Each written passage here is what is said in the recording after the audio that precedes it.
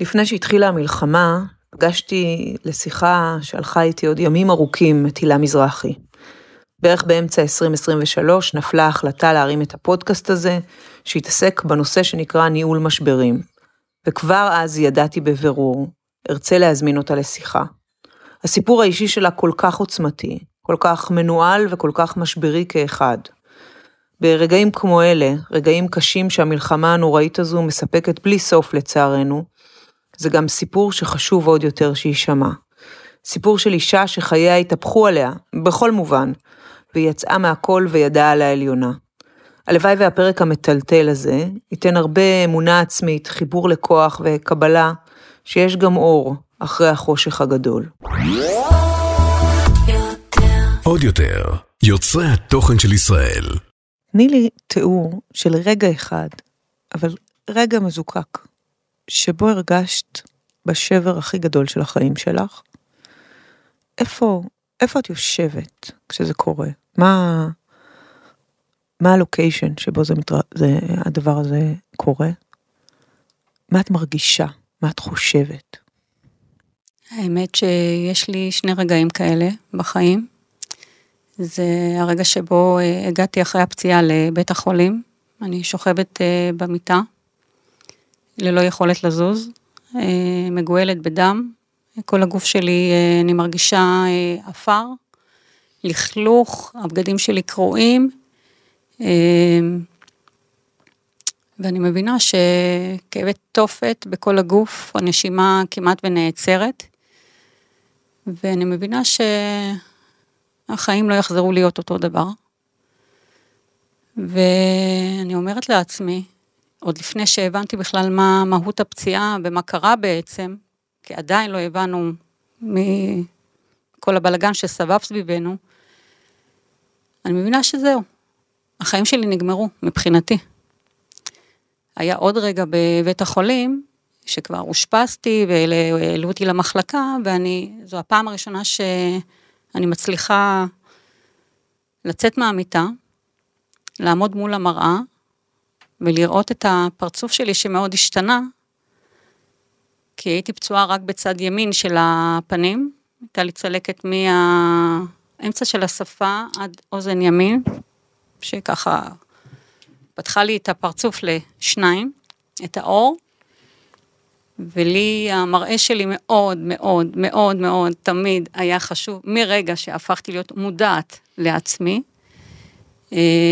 וזהו, אמרתי זהו, איך אני עכשיו מתמקדת בריפוי הפנים, והתקשרתי, אני זוכרת לאחותי, ואני מתארת לה את התחושות ואת הכאב, והיא אומרת לי, מה את מתמקדת עכשיו במראה שלך? את בכלל לא יודעת אם תצליחי בכלל ללכת, או מה מהות הפציעה הזאת. אמרתי לה, רק הפנים מעניינים אותי, רק הפנים, את מבינה? רק המראה שלי כרגע מעניין אותי, אני כאילו לא, או שהייתי בבלבול, או שהייתי בטראומה, או שכאילו, וגם מהפחד, התחלתי להקיא את נשמתי, ואני אומרת, אני חייבת שלא יישארו לי צלקות בפנים, ולכאורה, מהצד השני, אני בכלל לא יודעת אם אני אחזור בכלל לחיי שגרה כאימא, כאישה, כמישהי שיכולה לתפקד לבד בעולם, בלי העזרה, כי לא ידעתי עדיין אם אני אצליח ללכת, אצא מהפציעה. אלה היו שני משברים מאוד מאוד מאוד משמעותיים בחיים. שני רגעים בתוך משבר אחד גדול. בתוך משבר אחד גדול. עוף החול עם מיכל שרייבר. משברים שבונים אנשים. הילה מזרחי היא האורחת שלי היום לשיחה המאוד מעניינת הזאת, שעוד לפני שהיא קוראת אני כבר יודעת שהיא תהיה מעניינת, ופוקחת עיניים בפרופורציות אני חושבת על חיים. הילה, תספרי לי, תספרי לי על סיפור חייך, ככה, מההתחלה, תספרי לי. שמי הילה מזרחי, אני בסוף חודש יולי מציינת 52 שנים. על כדור הארץ. על כדור הארץ. ילדה ירושלמית, מאוד טובה, מאוד מופנמת, מאוד צנועה, ולא מודעת לעצמה, ליופי, ליכולות, ילדה מאוד ביישנית, נחבאת אל הכלים, וחיים לכאורה מאוד רגילים, וחייתי במשפחה, אני בת בכורה למשפחה מרובת ילדים. יגידו אחרים שכן, יגידו אחרים שלא, אנחנו 6 ילדים, אני הבכורה, והיינו משפחה מאוד צנועה, לא היה כסף, ולא טיילנו בחול, ולא טיילנו במקומות שככה פקחו והאירו את עינינו, וראינו מה יש בעולם. ההורים מאוד דאגו שיהיה תמיד בגד ללבוש, אוכל, והיו עסוקים בלשרוד. ואנחנו פשוט גדלנו כאילו בלי להבין מה באמת יש בעולם. יאמר לזכותה של אמי היקרה, שתזכה לחיים טובים וארוכים, שהיא לימדה אותי לקרוא, היא לימדה אותי לאהוב את הספר, ותמיד ראיתי אותה קוראת, ובאותה תקופה שכבר הייתי נערה, אז היו עוברים בבתים, והיו מוכרים כל מיני דברים. פעם תכשיט, פעם, אבל לרוב באותה תקופה אני זוכרת ספרים, ואימא שלי באמת קנתה לי את הספרים הראשונים, וזה בעצם היה העולם שהייתי בורחת אליו. כן. והייתי קוראת, והייתי מנהלת איזשהו יומן, אז בעצם חיים נורא רגילים. רגילים, אבל עם בריחה לעולם הדמיון, כן. והחיים האלה משתנים פתאום, תכף נחזור לחיים שלפני, כי את אומרת, אני נולדתי לפני 52 שנה, אבל כשאני ואת דיברנו לפני השידור, אמרת לי, יש לי 2 ימי הולדת, נכון? אחד לפני 52 שנה, ואחד? לפני 22 שנים, 24 למאי 2001, היום בו השתנו חיי וחיי משפחתי לעד. אז בואי קחי אותנו רגע, בתוך אנחנו מדברים פה על לפני ואחרי בפודקאסט הזה, ועל משברים, מה המשברים האלה עושים לאדם, והאם משבר זה משהו שבכלל אפשר לצמוח ממנו, אני מניחה שיש לך תשובה. בהחלט. בואי תקחי אותי ליום הזה, או אפילו ליום לפני השינוי, וספרי לי מה קרה שם. מה קרה שם? קודם כל, ב-23 למאי 2001, אני עבדתי כסייעת בבית ספר, בחטיבת צעירה, זה היה סמוך לערב שבועות, ועשינו חזרה עם הילדים בחוץ, בשמש. לא שתיתי מספיק, קיבלתי מכת שמש, סיימתי את יום העבודה, הגעתי הביתה, הכיתי את נשמתי, הרגשתי לא טוב, נכנסתי למיטה, ולמחרת הודעתי שאני חולה, ולא הגעתי לעבודה. וב-24 למאי ידעתי שיש לנו אירוע, הוזמנו לחתונה של בת דודה יקרה שלי, ומאוד חיכינו לאירוע, ובאמת לא ידעתי כאילו מה יקרה עד הערב. קטי נורא, וכאב לי הראש, ולא הצלחתי אפילו לטפל בילדים, ורוב היום הייתי במיטה. ואלון בעלי חזר אחר הצהריים מהעבודה. בא הביתה, יודע שיש לנו אירוע, ומצד שני יודע שגם הילה במיטה וחולה. והוא אומר לי, תראי, את לא מרגישה טוב. אני מציע שלא נלך לאירוע, ונלך אליהם ביום שבת. נבקר אותם,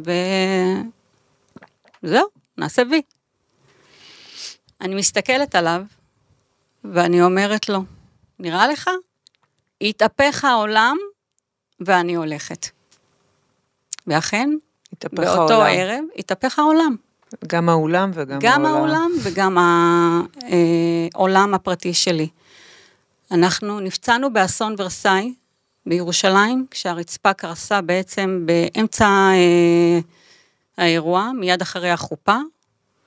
אתם עומדים שם ברחבת הריקודים? אנחנו רוקדים ברחבת הריקודים, מאוד שמחנו, הגענו לאירוע מאוד חגיגיים, יפים, מגונדרים, כולנו, שמחנו כולם להיפגש, הדודים, הבני דודים, נשיקות, חופה מרגשת, כולנו עומדים, נרגשים, רואים את הקלה יפהפייה, הכל מאוד מרגש ועוצמתי. ומיד אחרי האות, כשהחתן שבר את הכוס, וכולנו זרמנו לרחבת הריקודים, לא הלכנו לשבת, ורקדנו. אלון היה עם הבן הגדול על הידיים, היה בן 5.5, אני הייתי עם הבן הקטן, בן 1 ו4 חודשים, ורקדנו. למזלנו, עמדנו בצד של רחבת הריקודים שהייתה עמוסה, ורקדנו בצד. ושמחים וטובי לב, אחותי רוקדת לידי, אחי, גיסתי, אנחנו שמחים ומבסוטים על החיים, ואחותי פתאום מסתכלת עליי ואומרת לי, תגידי הילה, אנחנו באותו הגובה, איך את פתאום יותר גבוהה ממני? וואו. אז אני אומרת לה, עכשיו אני עומדת על קורה, אני מרגישה שאני לא עומדת על רצפה, אני עומדת על קורה, קורת עץ, ואני מצליחה עם הרגליים לנדנד אותה. ואנחנו ממשיכים לרקוד, אנחנו מבינים שיש בעיה, ואנחנו ממשיכים לרקוד. אני אומרת לה, לא יודעת, אבל זה לא משנה כרגע, אנחנו ממשיכות לרקוד. לא עוברות 5 דקות, מגיע לרחבת הריקודים, מנהל האירוע. שהכרנו אותו במקרה, כי לפני 1 ו4 חודשים, קודם לכן, חגגנו שם לבן הקטן את הברית, אולם מאוד נחשב, מאוד יפה בירושלים, והוא בא לומר לנו שלום, הוא זכר אותנו. ואלון בעלי מסתכל עליו ואומר לו, תגיד לי, משהו ברצפה מרגיש לנו לא תקין, כאילו, מה עשיתם פה? הוא אומר לו, מה? עשינו שיפוץ, החלפנו את הכל, הרמנו את כל הריצוף, הזזנו פה, הזזנו שם, אל תדאגו, הכל the best. תמשיכו לרקוד, תהנו, ביי. הקלאסיקה שאיך שאומרים לך, אל תדאגו, תתחילי לדאוג. ואנחנו ממשיכים לרקוד. הילדים על הידיים, מבסוטים, צוחקים, אנחנו. הוא מסתובב, לא עוברות 5 דקות, אני חושבת, ואז התחילה הרצפה להתפוצץ, כמו בסרט מצויר, אני זוכרת את זה, פק, פק, פק, פק, פק, זה היה ריצוף קרמיקה, ובמאית השנייה, אנחנו נשאבים למטה, כמו במשאבה גדולה, ככה שואבת אותנו למטה, ואתה לא מבין מה קורה, ואתה לא יודע איפה אתה. והילד על הידיים. הילד שלי על הידיים, בן 1 ו4 חודשים, אין לי מושג מה קורה עם אלון, ועם הבן הגדול. אני חיה את זה עכשיו, אני מרגישה את זה. וואו, הילה, זה צמרמורות. אנחנו נופלים, ולמזלנו, ולדעתי גם מה שהשאיר אותנו בחיים, זה המעצורים בין הקומות. אני נופלת לקומה השנייה, השלישית, אנחנו נראה לי היינו בגג, ואני נעצרת, אני מבינה אסון קורה לנו, ואין לי שליטה. אני לא יודעת מה יהיה עליי, אבל אני מרגישה נוכחות שאני לא עוזבת את העולם. זה לא הזמן שלי. ואני מדברת איתו, עם אלוהים שלי. וואו. ואני אומרת לו, אלוהים, התבלבלת. זה לא הזמן שלי עכשיו. יש לי משפחה, יש לי ילדים. אני לא יכולה למות עכשיו. אני תוך כמה שניות כבר למטה, כן? אבל זה השיח. הסרט שעובר לי מול העיניים זה המשפחה. ההורים שלי, שלא נפלו, הם היו באירוע והם צופים בנו. בכל הילדים נופלים למטה. הם ישבו בצד? הם ישבו בצד. וזה מה שהציל אותם בעצם. נכון, ההורים שלי לא נפלו, הם ישבו בצד. בכל העמולה שנוצרה באולם בעצם, אבא שלי, זיכרונו לברכה, נפטר כבר לפני 13 שנים מסרטן, אבל הרגע הקומי היחיד בכל הסקנדל שנוצר, שהוא מסתכל על אמא שלי, ותוך כדי הנפילה, הרי כל האפר עלה למעלה, המולה באולם, אבק. הוא אומר לה, קומי, אנחנו הולכים הביתה, האירוע הזה מבחינתי הסתיים, נמאס לי כבר מכל האירועים של הצעירים האלה, אני לא יכול כבר עם כל העשן הזה שהתקליטן מוציא. אחר כך ישבנו בבית, אתה יודעת שעשינו עיבוד של המקרה, וישבנו בשיחות סלון, אמרתי לו, בחיית אבא, זה מה שאמרתי, אני נשבע לך, לא מבינה מה היה באולם, אני יודעת, הייתי שם, בין ההריסות, אבא. טוב שהוא לא כעס על הווליום, שהווליום מאוד חזק. שיגע אותו, כל פעם שהיינו הולכים לאירועים, קצת מחשכים, קצת עושים מעשן, כן. הם הצעירים האלה, שטויות אתם אוהבים.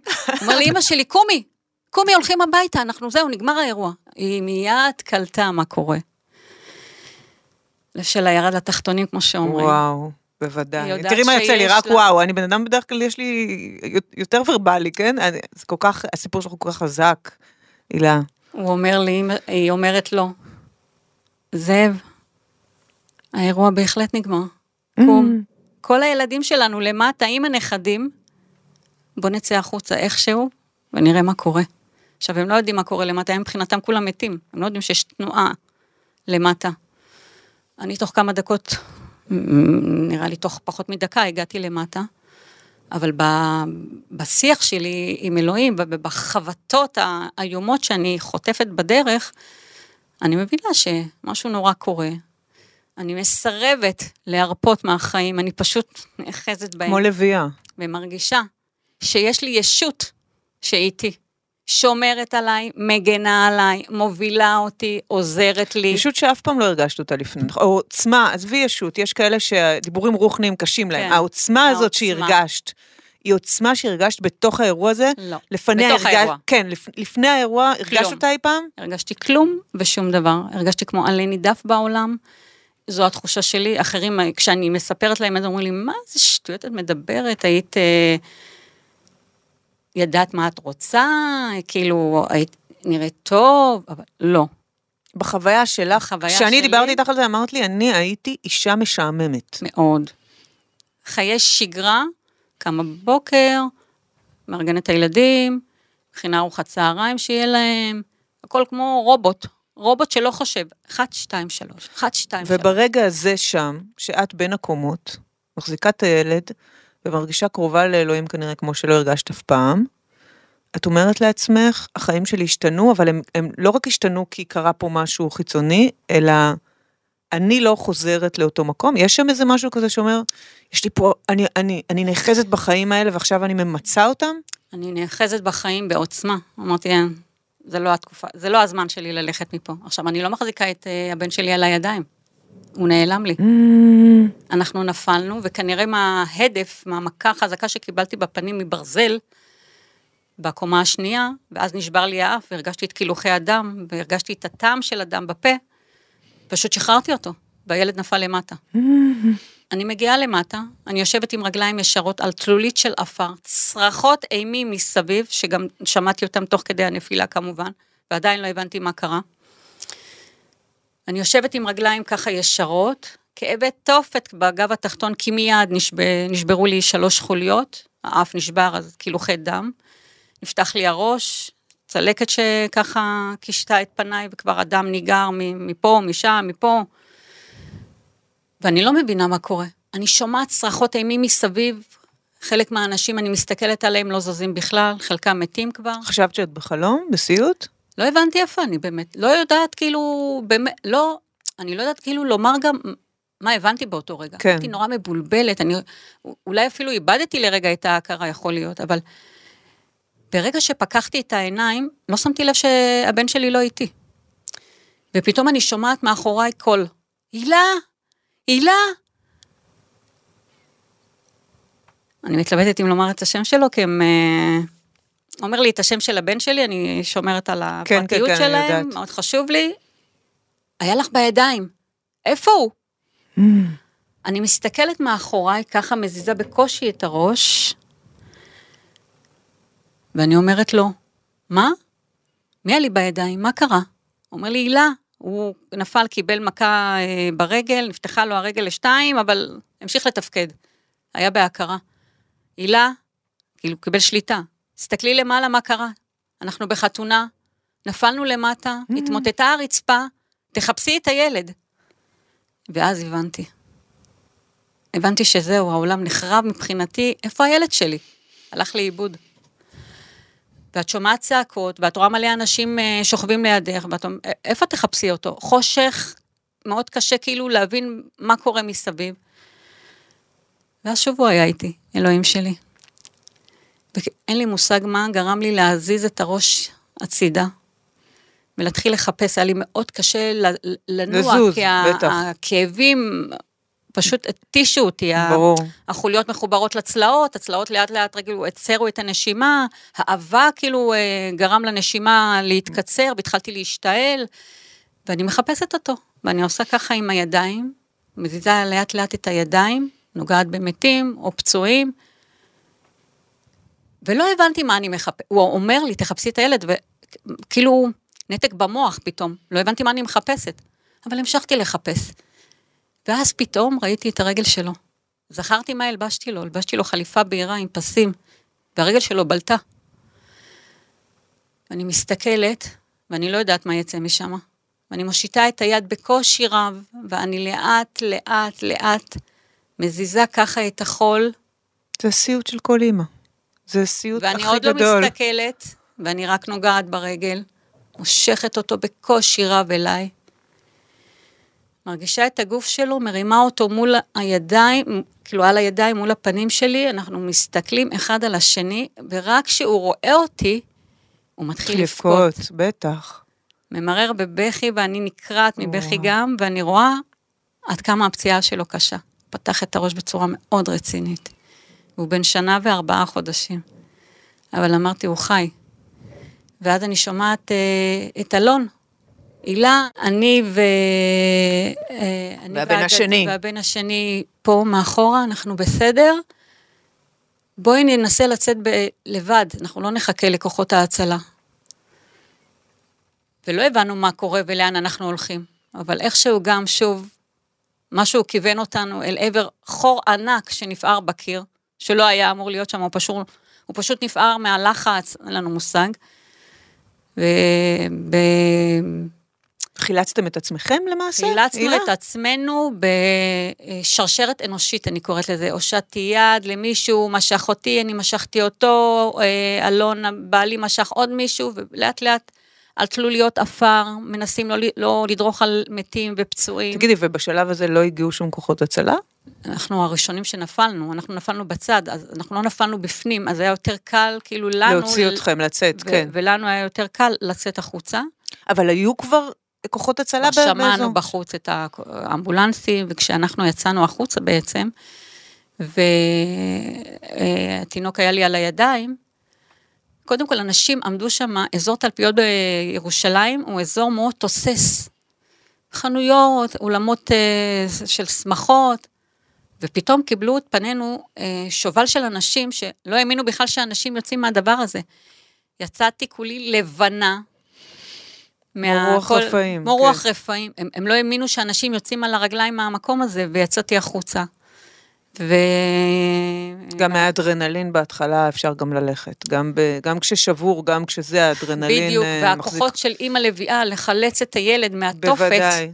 אין לי מושג איך הלכתי, אבל בחוץ כבר התמוטטתי, כי כבר לא יכולתי. כי כבר גם ידעת שיש מי שבא לטפל.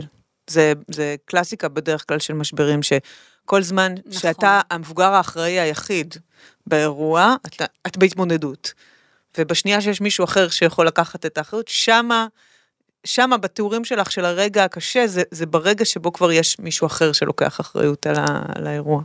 כנראה, כי ברגע שבאמת יצאנו וראיתי את הסירנות, אז הבנתי שכבר יש כוחות הצלה שהם פזורים בשטח, ומתחילים כאילו להיכנס פנימה, התמוטטתי על המדרכה, ישבתי ובכיתי, והקטן בוכה איתי, ואנחנו שנינו מלאים בדם ולכלוך, והבגדים שלנו קרועים, ואני לא יודעת מה קורה, אין לי מושג איפה המשפחה שלי, לא ראיתי שאלון מוציא את הגדול, ואני פשוט מחכה שמישהו ייגש אליי. ואני פתאום רואה אישה, שמתקרבת אליי, והיא אומרת לי, למה את בוכה חמודה, אני יכולה לעזור לך במשהו? אני מסתכלת עליה ואני אומרת לה, כן, את לא מבינה מה קרה לנו, איזה אסון? אני לא יודעת מה יקרה עכשיו, אבל הכי חשוב לי, נפל לו המוצץ. אין לו מוצץ ואני לא יודעת איך להרגיע אותו. לא, אין לתאר, זה אבא שלך עם העשן ואת עם המוצץ, בואי. וגם המטרנה, החיתולים, הבגדים שלו, אני הבאתי לו פיג'מה כדי שאני אוכל להחליף לו והוא ירדם בדרך הביתה. אין לי את התיק שלו. אני לא יודעת מה לעשות עכשיו, את יכולה לעזור לי? היא אומרת לי, בואי חמודה, בואי תשבי פה רגע, אני כבר חוזרת אלייך עם מוצץ. היא חוזרת אליי תוך 5 דקות, עם מוצץ, זהה לחלוטין, בצבע אדום, למוצץ שעבד לנו. וואו. זה בעצם ניסים שאני חוויתי שם, הנס הראשון שנשארתי בחיים, הנס השני זה בעצם החור שנפער שם, נפלנו לחניון שהיה אמור להיות אטום, איכשהו, אבל הקיר שם נשבר והצלחנו דרכו לצאת. הנס השלישי שבעצם נמצא מוצץ להרגיע את הילד, וברגע שאני שמה לו את זה בפה, הוא כמו פקק. פשוט נרגע. הילד נרגע, ואני רואה אבל שהוא נרגע, אבל לא לאורך זמן. הפצע מדמם ועמוק, עובר לידי פרמדיק, התנפלתי עליו, אין לי מושג, כאילו מאיפה היה לי כוחות.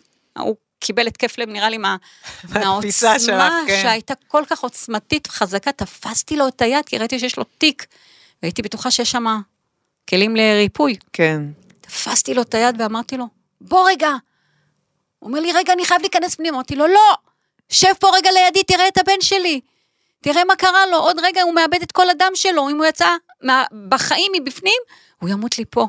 בבקשה תעזור לי, ואני בוכה בכי תמרורים.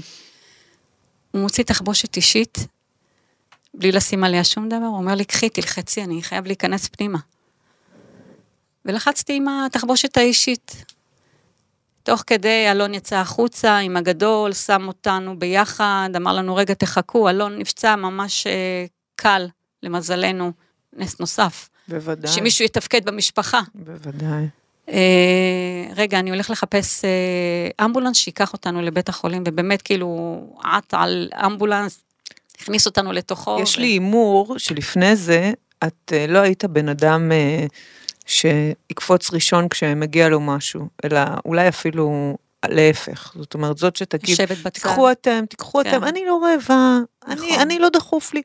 אז כואב לי הראש, תיכנס אתה קודם לרופא, הכל בסדר. חד משמעית. יש איזה אינסטינקטים של חיה בתוך הסיטואציה הזאת. חד משמעית חיה. חד משמעית חיה, אני הפכתי להיות כאילו, באמת לביאה שדואגת שהילדים יקבלו. לגורים, זה לפני הכל, לגורים. ממש, לא דאגתי לי, לא אמרתי, אני פצועה, תראה, נשבר לי אף, תראה, יש לי צלקות, כן. תראה, אני מדממת, אני הולכת למות. לא. קודם כל תדאג לקטן שלי, ואחר כך ראיתי שהגדול בשליטה, מדבר איתי, אמא, אל תדאגי, תכף יבוא אמבולנס, הרגיע אותי, היה בשליטה, אין לי מושג מאיפה. בחור קלאסי.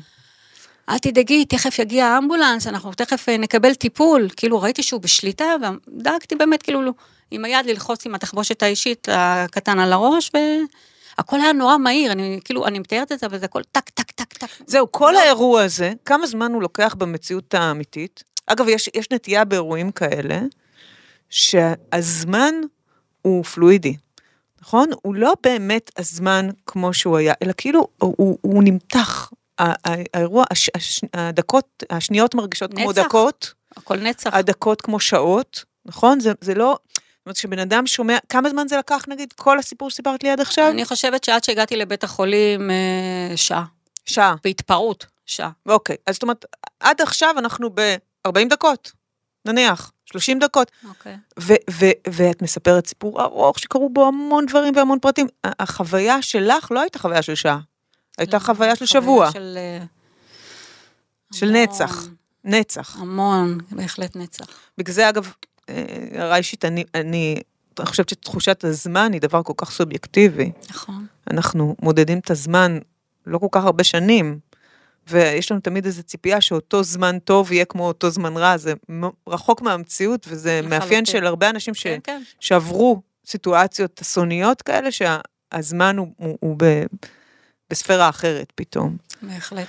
ואז הגעת לבית החולים, והתחלתם את תהליך השיקום, ואני מזכירה שאנחנו, אולי אני מניחה שיש אנשים שבוכים כשהם שומעים אותנו, כי הסיפור הוא באמת, תשמעי, זה הסיוט של כל הורה, שכל אדם בכלל, אבל אני חושבת שכאימא או כאבא, המוטת שליטה שלנו גם ככה כל כך נמוכה, שכאילו להוציא אותה מאיתנו, זה באמת, אבל הסיפור שלך, הילה, הוא לא סיפור של מישהי שקרה לה דבר נוראי, והתרסקה ממנו. זאת אומרת, בהפוך על הפוך, ההתרסקות של הרצפה, היא הייתה, את לקחת אותה למקום של צמיחה. יש לי לפרוס כנפיים, אני ממש רואה את זה, אותך פורסת כנפיים, אז תספרי, אני לוקחת אותך, הרי, תראי, בתוך משבר, אני באה מהתחום של ניהול משברים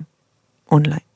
כל משבר יש לו לפני משבר, שמה שאת מתארת בלפני המשבר, את סיפרת עכשיו סיפור אחד על להקות, אבל אני יודעת שיש עוד סיפורים, זה המון רמזי יקום, שאמרו לך בעצם, אל תלכי לחתונה הזאת. נכון. אבל הילה של פעם לא הקשיבה. נכון. היא עשתה, כמו שאמרת, מה שצריך, נכון? בהחלט. אז יש את הלפני המשבר. אגב, רוב המשברים, גם משברים מסחריים, משברים של חברות, יש סימנים מקדימים למשבר. אני מאמינה שתמיד יש. אוקיי? גם אם המשבר קורה כזה, לכאורה לא קשור לכלום. ואת אומרת, קיבלתי סימנים.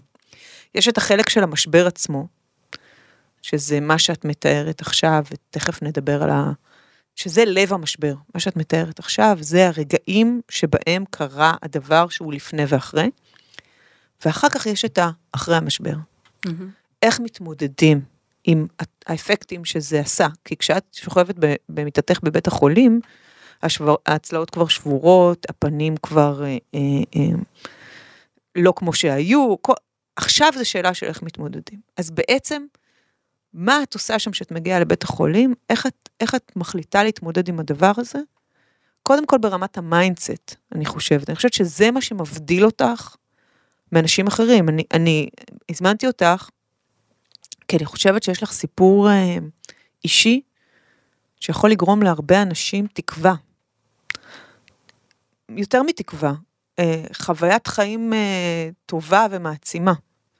לקחת, באמת, קרה לך דבר נוראי, בלתי צפוי, הפחדים הכי גדולים, אנחנו כולנו הרי מנסים לחשוב שאנחנו בשליטה על חיינו, ופתאום, והאופן שבו את תתייחס לזה, הוא קודם כל מנטלי, לפני ההיבט הפיזי, אגב, רק אני אעשה ספוילר לסוף, את יושבת פה, את הולכת, את יפה, את מלאת שמחת חיים, תודה לאל ותודה לך על דברים שעשית. תודה להילה, על כל הדרך שהיא עברה עד כה. כן, אז אני רוצה שתספרי לי, מה קורה בשלב הזה שאתם בבית החולים, ומה את חושבת לעצמך? אגב, אני מניחה שבסביבה שלך, שזה מקרה מאוד מיוחד, כי בו כל הסביבה המשפחתית שלך כמעט עברה משהו בתוך הסיפור הזה, וזה סיפור מורכב. שבר משפחתי.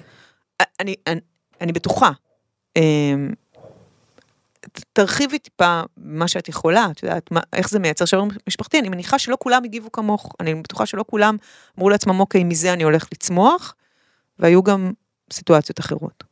אני חוזרת קודם כל בקטנה, אחורה, כי ביום האירוע, מלבד זה שהייתי חולה, וזה סימן אחד, שיכולתי באמת לא להגיע לאירוע, ואלון גם מציע שלא ניסה, והגדול פתאום התחיל לפקות, הוא לא רצה לבוא איתנו, אבל לא היה לנו בייביסיטר, ניסיתי לתפוס את חמתי, היא לא ענתה, הבייביסיטר בקומה, שבדרך כלל הייתה עוזרת לנו, לא הייתה פנויה באותו יום, והחלטתי שאני לוקחת את הילדים, והתעקשתי, ואמרתי גם, התהפך העולם, ואנחנו הולכים, אז כן היו סימנים שאולי אותתו, ובחרתי להתעלם מהם, כי הייתי מרצה, כי קיבלתי הזמנה לחתונה, כי כזאת אני, ילדה ירושלמית מאוד טובה, שעושה רק את מה שצריך, ומה שמצופה ממנה. ובעצם בבית החולים, כשהיה לי את המשבר שהגעתי, קודם כל הרגשתי באמת שחרב עליי עולמי.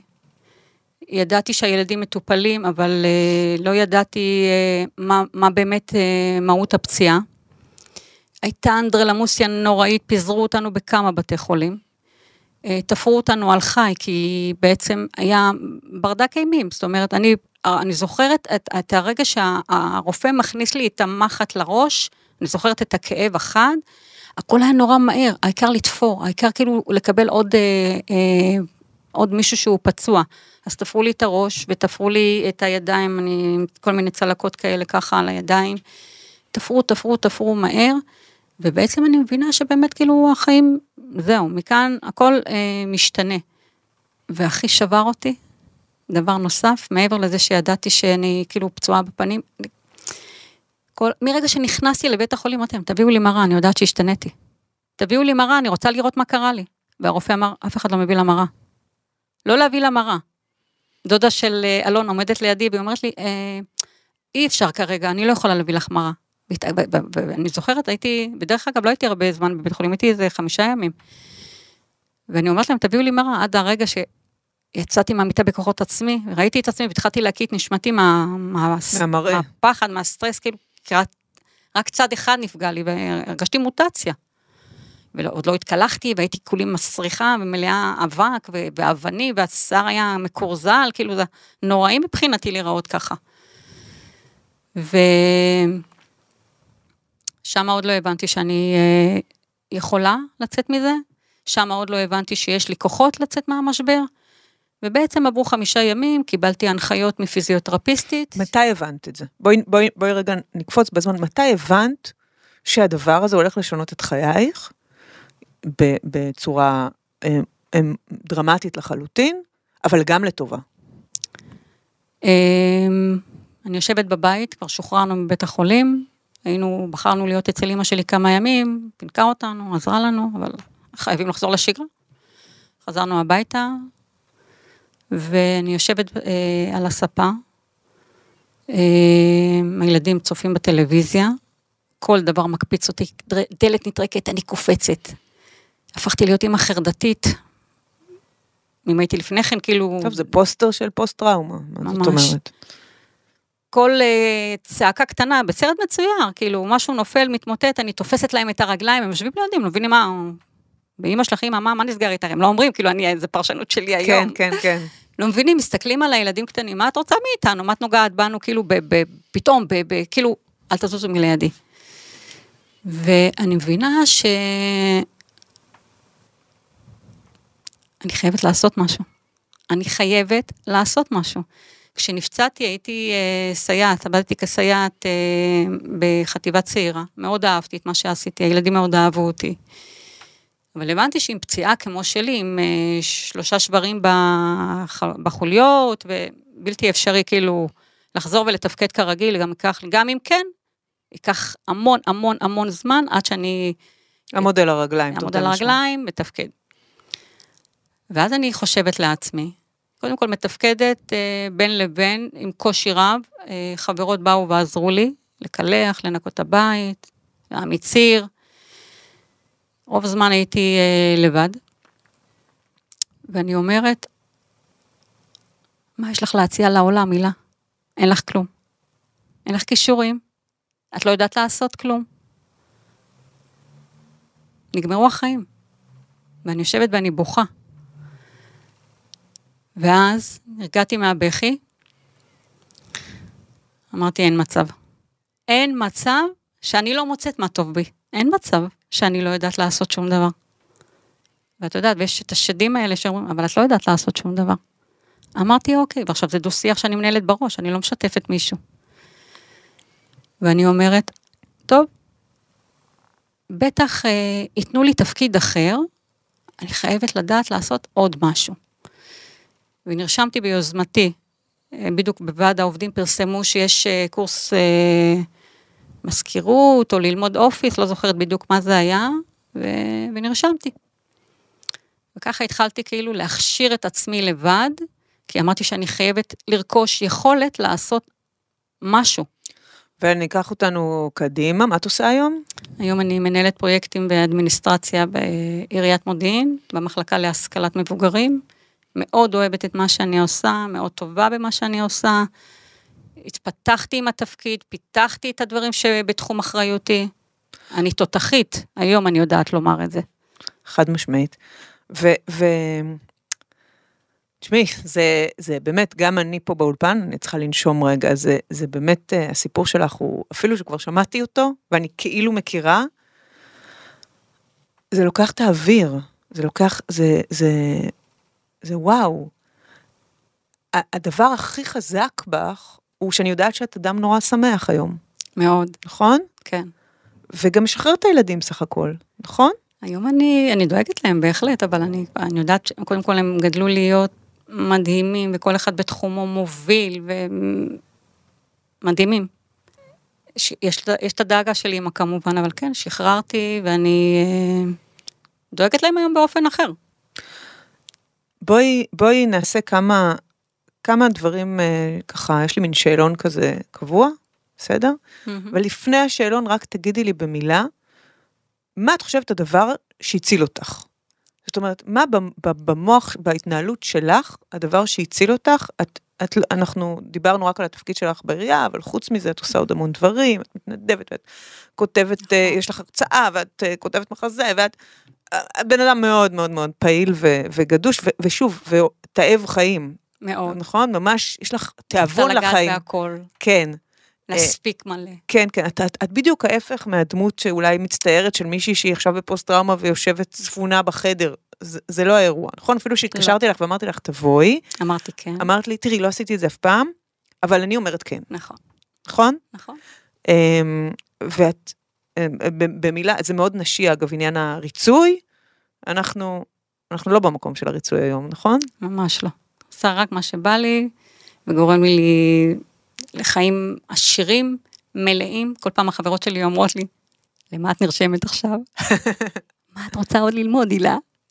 מה עוד חסר לה? שבי בבית כבר. השנה, בקושי הייתי בבית. כן. תמיד מוצאת מה לעשות, ללמוד, לגעת, לדעת, לשמוע עוד הרצאה. אם אני לוקחת אותך עכשיו, ואת הילה יום לפני האירוע, מי יותר מרוצה מהחיים? אמא ואבא, אמא, אין לתאר. כאילו, מה, ברור היום, today?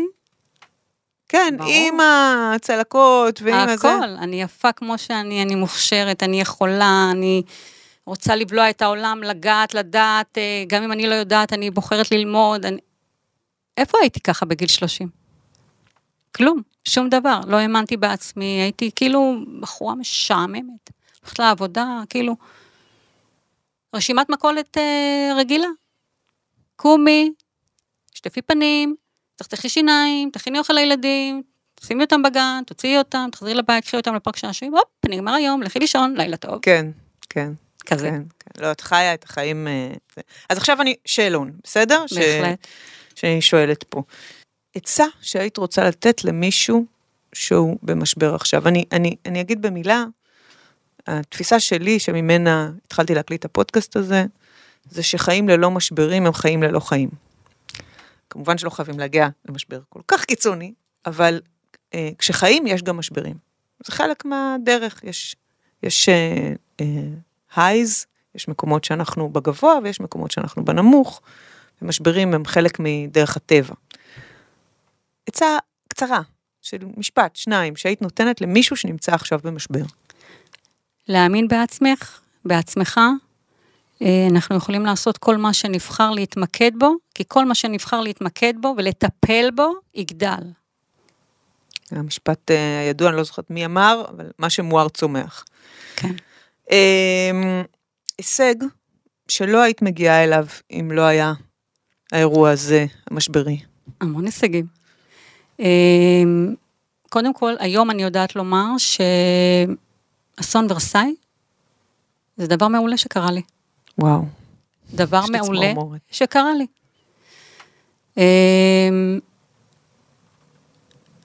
אני חושבת שברגע שחזרתי לעבודה, ואמרו לי, אנחנו נותנים לך תפקיד זמני בוועד העובדים, את תהיי מזכירה, אבל כשהמזכירה חוזרת, את תהיי, אין לנו מושג מה ניתן לך, אז אמרתי, אוקיי, אני העיקר רוצה לחזור לעבוד, לטפל בנפש שלי, לעבוד, שיהיה כסף בבית, לא היה כסף. היו ימים שהייתי בוחרת בין קוטג' למילקי, אמיתי. והתחלתי לעבוד כמזכירה בוועד העובדים, עבדתי 7 שנים, מאוד אהבו אותי, לימים המזכירה הקודמת החליטה לא לחזור, דברים איכשהו הסתדרו, ואז אחרי 7 שנים שהייתי מזכירה, יושב ראש המיתולוגי של הארגון, של ועד העובדים, החליט שהוא פורש מהיותו יושב ראש ופונה לפוליטיקה. ונשארתי לבד. תפקדתי 3 חודשים כמזכירה, בלי יושב ראש, היה איזשהו מחליף, וההסתדרות החליטה שיוצאים לבחירות. ואז התחילו להגיש כל מיני שמות, מועמדים, ואז אמרתי, אני ניגשת. of course me. מי יותר טוב ממני? אבל לקח לי זמן, כאילו גם אז אמרתי, וואי, כאילו, איך יאכלו אותי? אני שקטה, אני עדינה, אני רוצה דברים בצורה אחרת, אני מטפלת בדברים בצורה אחרת. ומצטייר שוועד עובדים הוא כוחני, נכון, גברי. אני אשכח את היום שכבר נבחרתי והלכתי לאיזו ישיבה בהסתדרות, התגלגלו מצחוק נראה לי שראו אותך, כן, אבל, ונבחרתי ברוב קולות. מדהים. נבחרתי ברוב קולות, והייתי יושבת ראש ועד העובדים שלי. אני הייתי בוחרת בך להיות יושבת הראש. תודה. חד משמעית. חשוב לי לומר שבאמת היום אני גם עושה הרצאות, ומספרת את הסיפור שלי מנקודת מבטי כמובן, ואני רוצה לתת השראה וכוחות, ולספר בדיוק מה עובד, ואיך ניתן לקבל עזרה. וגם אם אני אעזור לבן אדם אחד, בשבילי זה עולם ומלואו. עולם ומלואו. זה משבר פיזי, ומשבר משפחתי, ומשבר בכל ההרצאות שלך נהדרות. אז אני חושבת שכל מי שישמע הרצאה שלך, הוא יהיה בר מזל. בדיעבד, טעות הכי גדולה שאת עשית תוך כדי המשבר? רבתי עם אלון הרבה. לא יכולנו להכיל אחד את השני. את הפציעות, את המשבר הגהנום שנכנסנו אליו, לא היה כסף, הוא החליט שהוא בדיוק עושה גם הסבת מקצוע, הכל היה לחוץ, הכל היה מעצבן, כאילו הוא גם היה צריך לתפקד בבית, קניות, ניקיון, לטפל באישה פצועה, בבדיקות, לקחת את הילדים, פסיכולוגים, כאילו, ורבתי איתו. ויכולת לא לריב איתו? נשמע לי כמו סיטואציה שאי אפשר לעבור אותה בלי לריב. היום, את יודעת, עם הכלים שיש לי, עם הסדנאות שעברנו במשותף ובנפרד, יש לנו כלים ואנחנו מבינים איך להתמודד עם סיטואציות, אבל אז כאילו אמרתי, אלוהים, מה זה הדבר הזה? למה הוא לא מבין אותי? למה הכל קשה? אם היה לי קצת מהתובנות שיש לי היום, כאילו הייתי מטפלת במשבר שחווינו כמשפחה בדרך אחרת, כי משפחה זה לפני הכל. והיה לנו כמה וכמה משברים שכמעט פירקנו את החבילה, ובסופו של דבר אנחנו עדיין ביחד. ובטוב. כן, ברוך השם. הדבר הכי חכם בדיעבד שעשית תוך כדי המשבר הזה? למדתי. בחרתי בהילה, והחלטתי ללמוד ולצמוח ולגעת בעולמות, להתמודד עם הקשיים, לבקש עזרה. ביקשתי עזרה, חברות עזרו לי, פניתי... לטיפול? פניתי לטיפול פסיכולוגי, שבעצם בקופת חולים הבינו שהטיפול הפיזי שאני מקבלת, הגוף לא מגיב לו טוב, ואמרו לי, גברת, אנחנו עוצרים לך את הטיפולים, ואני כמו בשיא התמימות, אני אומרת להם, למה? נגמרה לי המכסה של הטיפולים, מה אני אעשה עכשיו? אין לי כסף. כאילו ככה, בשיא התמימות. אז אומרים לי, לא, הילה, את במשבר נפשי. אנחנו קובעים לחתור לפסיכולוגית, את הולכת, מדברת, מנקה את הנפש, מתמודדת, ואז את חוזרת אלינו, ואנחנו נתחיל את כל מה שצריך, ותקבלי את כל מה שצריך, ורק הטיפול אצל הפסיכולוגית, שעשתה לי פשוט הדמיות, איך אני הולכת לראש העיר, איך אני מציגה את עצמי, את יפה, את יכולה, רק אז התחלתי כאילו להבין, שאני יכולה הכל. ואני משערת, שהילה שלפני, המחשבה על פסיכולוגית, מה אני פסיכית? מה אני פסיכית? מה אני משוגעת? צריכה ללכת לפסיכולוג? לא, הגזמת? בן או בת אדם שהיו בשבילך מגדלור באפלה? אני לא חושבת שיש אחד, אני חושבת שהיה לי המון, חברות שלי נרתמו והגיעו ועזרו לי ותמכו בי והובילו אותי וחיבקו אותי ונשקו אותי והכל. אבל כן, כשהתמודדתי והייתי כבר בוועד העובדים, אז כשהיה לי קצת קשה, הייתי הולכת ליועצת ראש העיר לקידום שוויון מגדרי, שהיום היא המנהלת שאני איתה עובדת, במחלקה להשכלת מבוגרים, היא אמרה לי, אוי ואבוי לך, אם את נשברת ופורשת. אז מה אם את אישה, ואת תקבלי את כל העזרה שאת צריכה, ואת לא מוכיחה לאף אחד שקשה לנו. את נשארת שמה. ובאמת נשארתי שמה. ועד היום אנחנו עובדות ביחד, זה מזל גדול, בוס טובה, וכימיה בין כאלה שעובדים ביחד, זה דבר מדהים. ודבר אחרון, בן אדם או ארגון שההתמודדות שלו עם משבר, או הראו בך השראה, שאת אומרת, וואו, ככה צריך להתמודד עם משבר. אז אני חושבת, אני כשבעצם הייתי בוועד העובדים, אז עשיתי גם תהליך אימוני, כדי להיות יותר טובה. הייתה לי מאמנת אישית, שהייתה עוזרת לי להתמודד עם סיטואציות, ויום אחד באמת היא נתנה לי תרגיל כזה. ואני זוכרת מפורשות, שבחרתי באבא שלי, שתמיד האמין בטוב, האמין בלתת, האמין בפשטות, מה ששלך יהיה שלך, ולא צריך להתאמץ כאילו ולריב עם אנשים, מה ששלך, שלך. יגיע עד אלייך, דפוק בדלת. חד משמעית. בחרתי את המודל השני, אחותי, שאני מתה עליה, והיא תמיד כאילו האוזן הקשבת שלי, ואני מספרת לה הכל, ואני זוכרת שהפעם הראשונה שכביכול היא הייתה בצבא, והיא הלכה לקורס קצינות, אז אמרתי, וואו, איזה אמיצה, איך היא יכולה, איזה יופי שהיא בחרה בזה, כל הכבוד לה. ושם כאילו התחיל משהו בתודעה שלי, כאילו להבין שבעצם... להבין שזו בחירה. בדיוק, שבוחרים. זה לא מכתוב, זו בחירה. לא, שצריך לבחור ולעשות כדי שהדברים יקרו. והמודל השלישי שבחרתי בתרגיל הזה, זאת פנינה רוזנבלום. כן. כן. כי תמיד היא ממציאה את עצמה, והיא נוגעת בעולמות, ומנסה פה, ומנסה שם, ואני זוכרת את זה, אני זוכרת שממש כאילו, היה את התרגיל הזה, וזה בא לי בשלוף, כאילו, לא הייתי צריכה יותר מדי לחפור, ובאמת כאילו, אלה 3 אנשים השראה. השראה בהחלט. כן. הילה, אני לא יודעת, אני לא מהבוחרים, אז אני בוכה בפנים, ואני גם נורא שמחה בפנים. אני חושבת שהסיפור שלך, עם כל הקושי שבו, הוא מלא באופטימיות. את בן אדם שיש לו אור מסביבו. ההיכרות שלנו לא עמוקה, ואני את האור שלך הרגשתי מאוד מהר. ואני חושבת שכל המאזינים גם שמעו אותו, ועשית שירות מאוד טוב, גם לאנשים שהם מרצים, וגם לאנשים שאולי מתמודדים עכשיו עם משהו מאוד קשה, ולא רואים את הסוף. הם לא רואים, רגע, איך זה יהיה? תמיד חייבים להסתכל קדימה, לראות את האור, ולא לוותר. אם בחרת להמשיך ולפעול, תעשה את זה עד הסוף, ובצורה הטובה ביותר, תקבל עזרה. יש מלא אנשים טובים שרוצים פשוט לעזור ולתת. היום אני עוזרת לאנשים, אני מתנדבת למען חיות, למען אנשים, אני אוהבת לתת ולעזור, ואנשים שמחים לקבל עזרה, וגם צריך לבקש את העזרה. וגם שמחים לתת, וצריך לבקש. וצריך גם לבקש, כשצריך, אין מה לעשות. חד משמעית, תודה. תודה שבאת. תודה על ההזדמנות.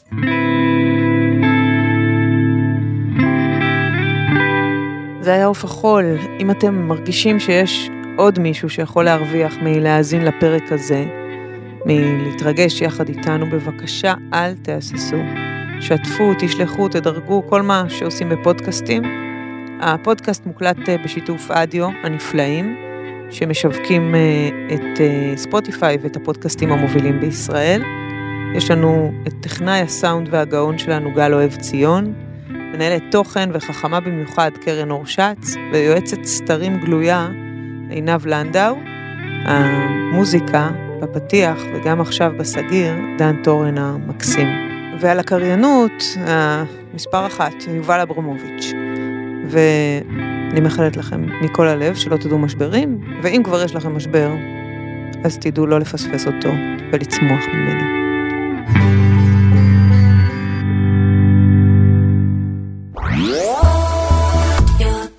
עוד יותר, יוצרי התוכן של ישראל. הוקלט באולפני אדיו, המשווקת את ספוטיפיי בישראל.